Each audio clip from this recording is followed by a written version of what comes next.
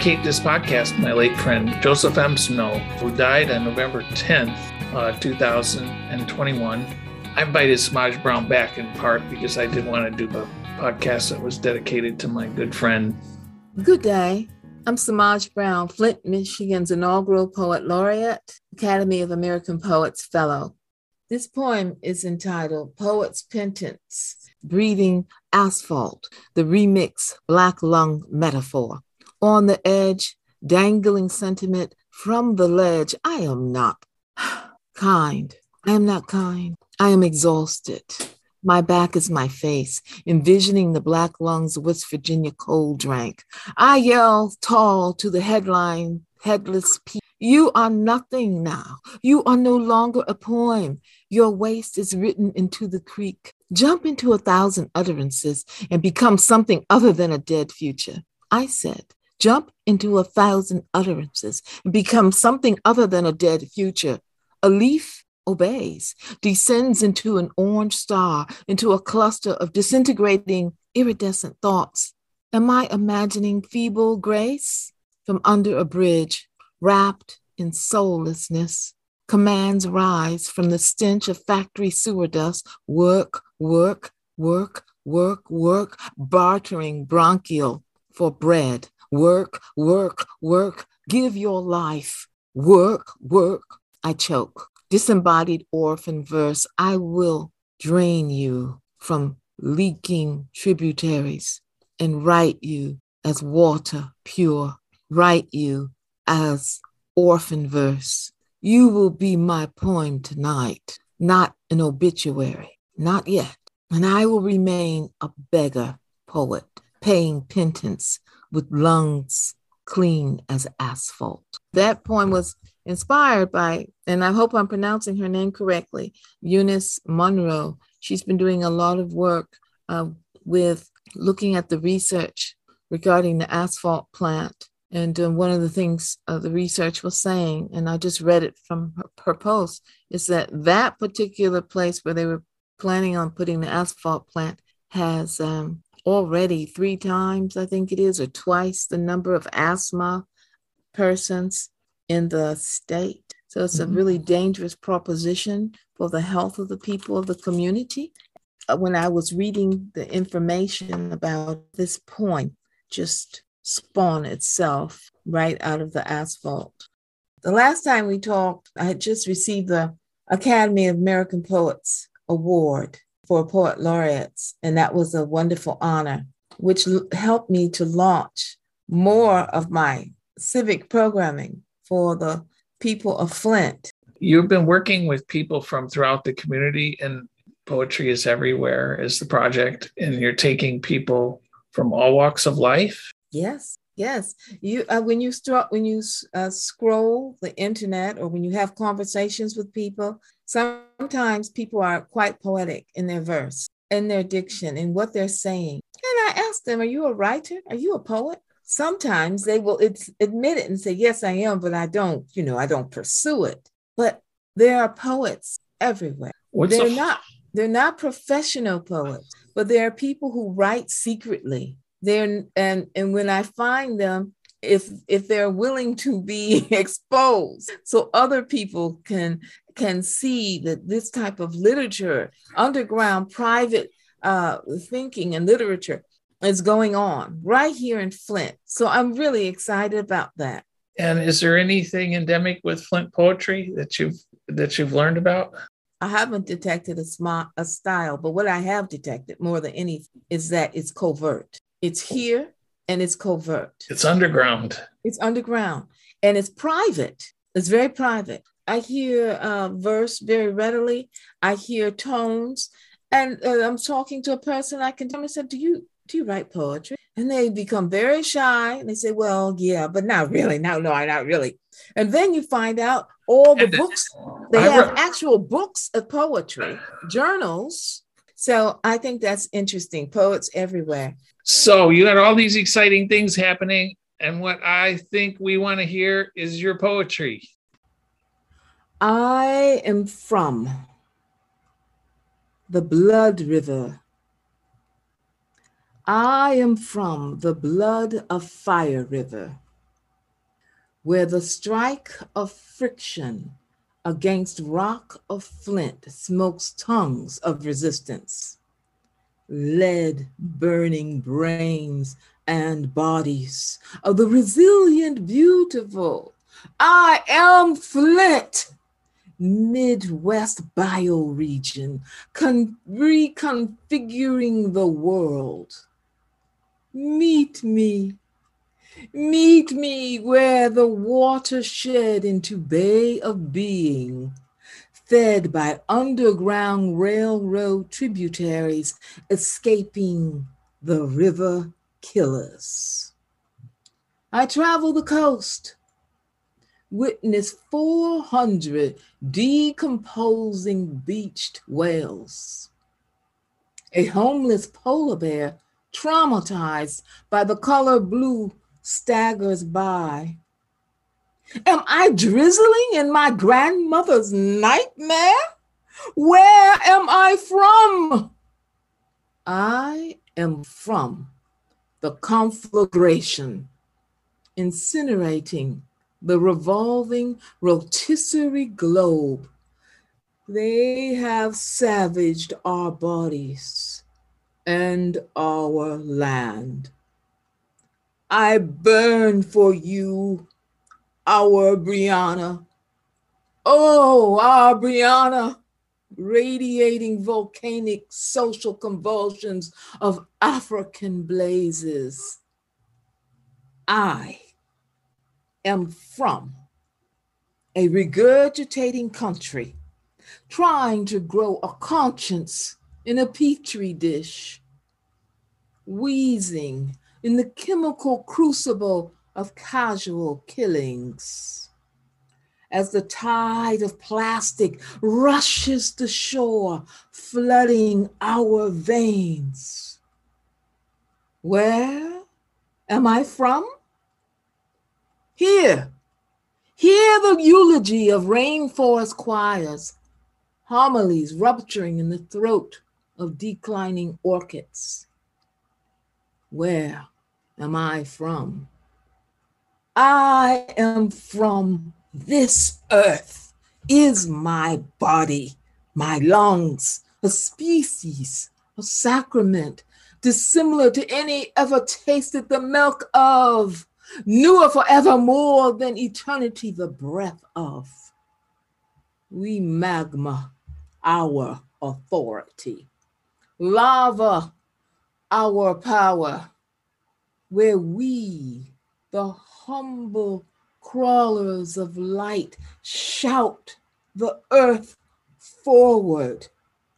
We claim victory, ingesting quest for justice as our daily bread, as we magma our authority, lava the reckoning, radiating inherited spiritual convulsions, blazing, scorching, scalding, shouting the earth forward with infrared eyes, an adaptation of the womb, wash in ash, emerge singed, fists like floating planets tied to a standing arm of vertical hope, not knowing if dawn will break us, but declaring, we got this.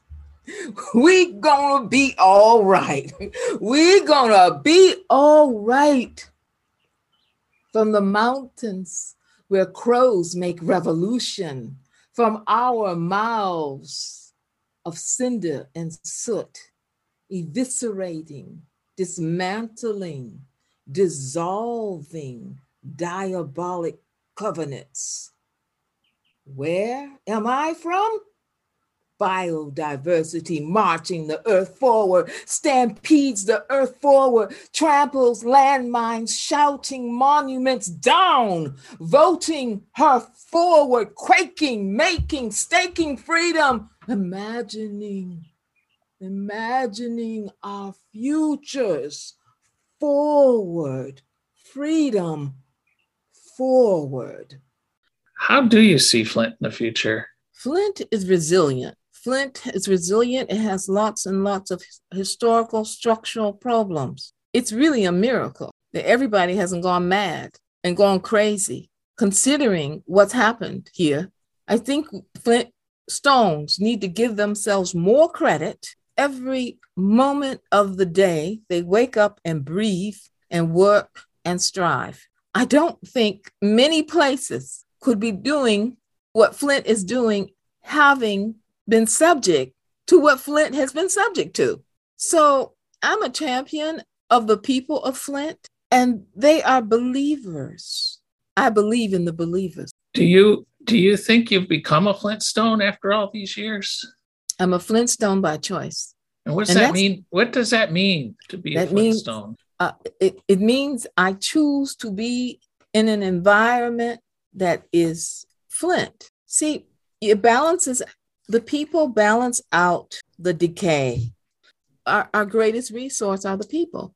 That's our human capital that's here. That's the greatest resource we have, is the people. What do you think it's unique about Flint? The resilience. Do you see that in the kids that you work with every day? Every day. They're brilliant. Yeah. They're brilliant. All they need is a little. They remind me of there are some flowers that only need just a tiny bit of water. They need to be cultivated. Once they are cultivated, they blossom. There's been so many structural, historical barriers to their cultivation, and we know what they all are. But once they're cultivated, I've seen this when I've done work at the Boys and Girls Club. They've done tremendous work. I've done tremendous work there. I've seen it when I've done work anywhere in my husband's practice, when we set up literacy corners. We're working with children and staff.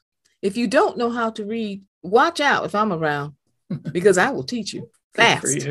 Good for you. If I find out someone is illiterate and they can't read, there's no shame in it. We're going to set up a time where we meet and we're going to learn how to read. And before you know, they'll be writing poetry as well.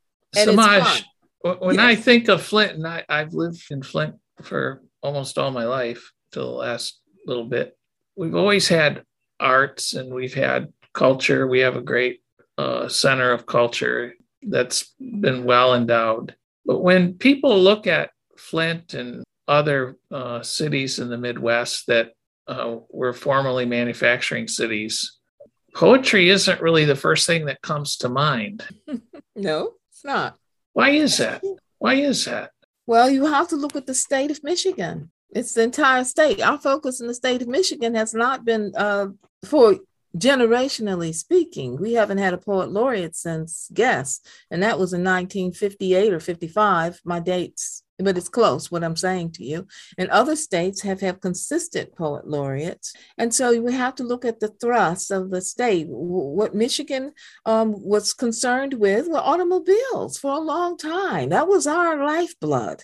And so it wasn't, of course, literary arts. And this is not Tennessee. Recently, I was describing one of the factories in my old neighborhood. It dawned on me as I was thinking about my old neighborhood in the south end of Flint that all the streets in my neighborhood are named after the great poets in history. And I was taken back by that. And I thought, is this aspirational why they named this? Is there just a bunch of Southern auto migrants that moved in, most of whom probably didn't get past the 10th grade? And all their streets are named after 19th century poets. Mm-hmm. I got to thinking about poetry in my neighborhood, and it seemed as if the only poetry I was exposed to outside of what I just told you a little while ago was the poetry of the assembly line and the rhythms and the clanging of the assembly line, which to the General Motors executives was poetry in motion for them. But what can poetry do for the soul of Flint? When you think about poetry, you're thinking about a different way of looking at the world. You put on a different lens. You start to see things, you start to see into things beyond the surface to the essence or the kernel. That's the role of the poem, to get to the essence or the kernel of thing and then magnify it and deliver it in such a way that it has an aha effect. So if we have increased poets or people who think like poets, we will be less reactionary. because we become methodical. We become thinkers. We will ponder. We will become more intellectual. That's part of the whole process. And compassionate. You are less likely to judge people and more likely to consider people. This is the role of the poet. And as for structural problems and societal problems, you start to look at them and not just look at them. And you're not just responding to them. You create a canopy. So you have a topographical view more than I am reactionary. So you want to have a civilization filled with poetry and filled with poet-minded people. It changes discourse, how you speak, what you think about, what you're exposed to. Poets do research and poets feel.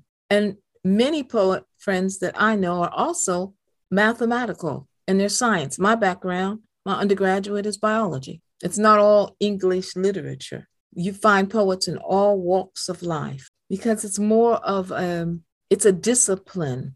Poetry in the sense that it can be an outlet for emotions, for thoughts, feelings. In the Flint context, most of that recently has bubbled up with the Flint water crisis.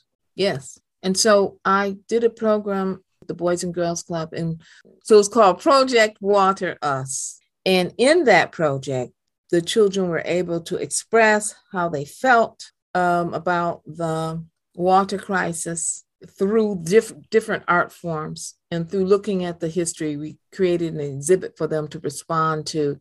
And one of the most interesting things that when we examined the poem, We Wear the Mask by Paul Laurence Dunbar, and they were asked what mask do they wear or do they wear a mask?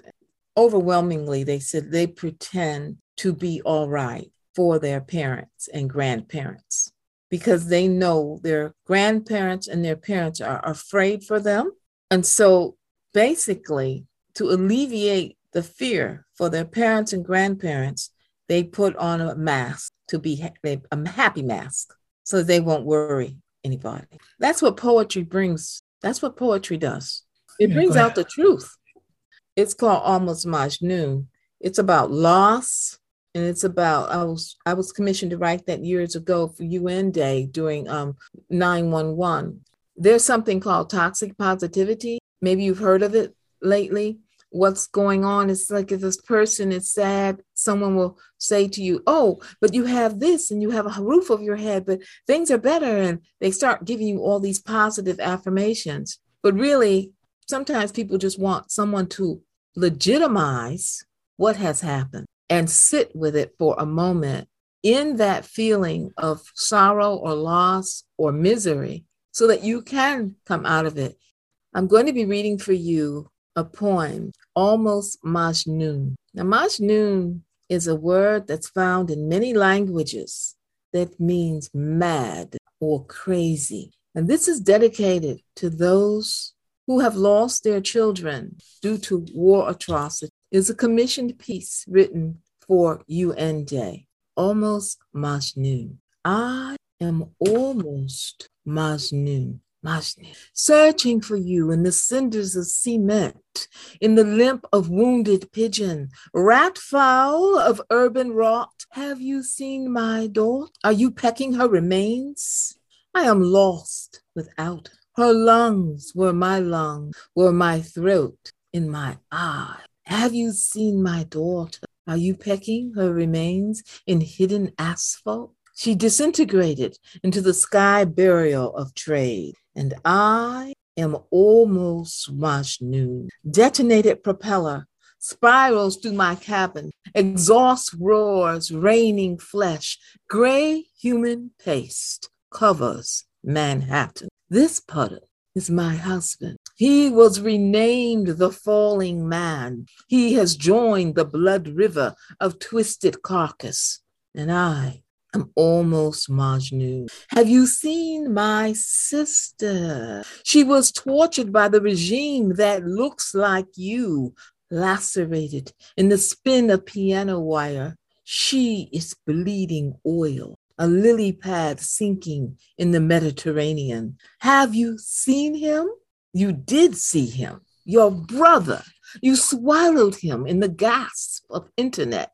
He is branded to the inside of your eyelids, descending in the blink of horror. He lives in you. He is a tear gland squat, a perpetual spiral down a landscape of I. The fallen man is falling through the broken smoke of a fireman's net, falling down the chimney of swine and coriander, falling up my nostrils into the mushroom stench of Hiroshima and Nagasaki, falling across consciousness, spinning toward the grinding mouth of denial, falling beneath the chokehold of profiling snipers, falling over hallucinations of them falling, of hallucinations of me falling beyond the debris of ethnic sterilization. I am skinless and blue. Oh, have you seen my daughter? I am lost without her. Her picture hangs my neck like a stethoscope. Her eyes were of Christ, jeweled mocha orbs. I am looking for her in the dust flake of air, in the incidental pauses between words, a morphine drip pats time silent. I am looking for her in the dehydration of African bush, in the diarrhea of Zanzibar, in a vial of cough syrup. She died the death of a sanctioned Iraqi girl. No boundaries in sand dugouts. No penicillin on acacia trees. No united way for a sickled, tarnished penny. She has joined the blood river of twisted carcass. My eyes are a scream to the backdrop of his tumbling tomb for fallen man. So that's Flint. Flint is not in isolation. Flint is the world. Flint is the orange canary for the entire world. So when I think of Flint, I don't think of this little small Midwestern town. Flint is in Africa. Flint is in Asia. Flint is everywhere. The world is Flint. The things that are going on in that poem are going on here in Flint. I mentioned Zanzibar. I talked about, and so when I teach, I make sure that Flint is not in isolation, because it's not. Flint is the world. And so often Flint will eventually show the world what their tomorrows might very well be. Absolutely. Semaj Brown, thank you for joining me on Radio Free Flint. You are a jewel. You are a treasure for Flint. And if anybody out there would like to see more of her work or get more of her work, she does have a website. SemajBrown.com. Please visit her website. She also is hoping to have another book of poetry published here real soon. Oh, that's right. Walking Rivers will be on the Wayne State University Press, hopefully in 2023. So we look forward to getting that and reading it and hearing more from you in the future about your work with the people of Flint, the children of Flint. Who knows? Maybe we have a poet in the audience. That's right, because poets are everywhere. Thank you very much. Thank you so much. They say they'll fix it if we only stay calm. Go back to your factories. Go back to your homes. Don't get excited, don't you lose your cool. And those bosses will share their power with you. Take the children and run. Take the children and run. Most politicians lying through their teeth say there's nothing to fear except fear itself. And none of them can tell us if and when it will stop. And they may come and visit, but they won't drink a drop. Take the children and run.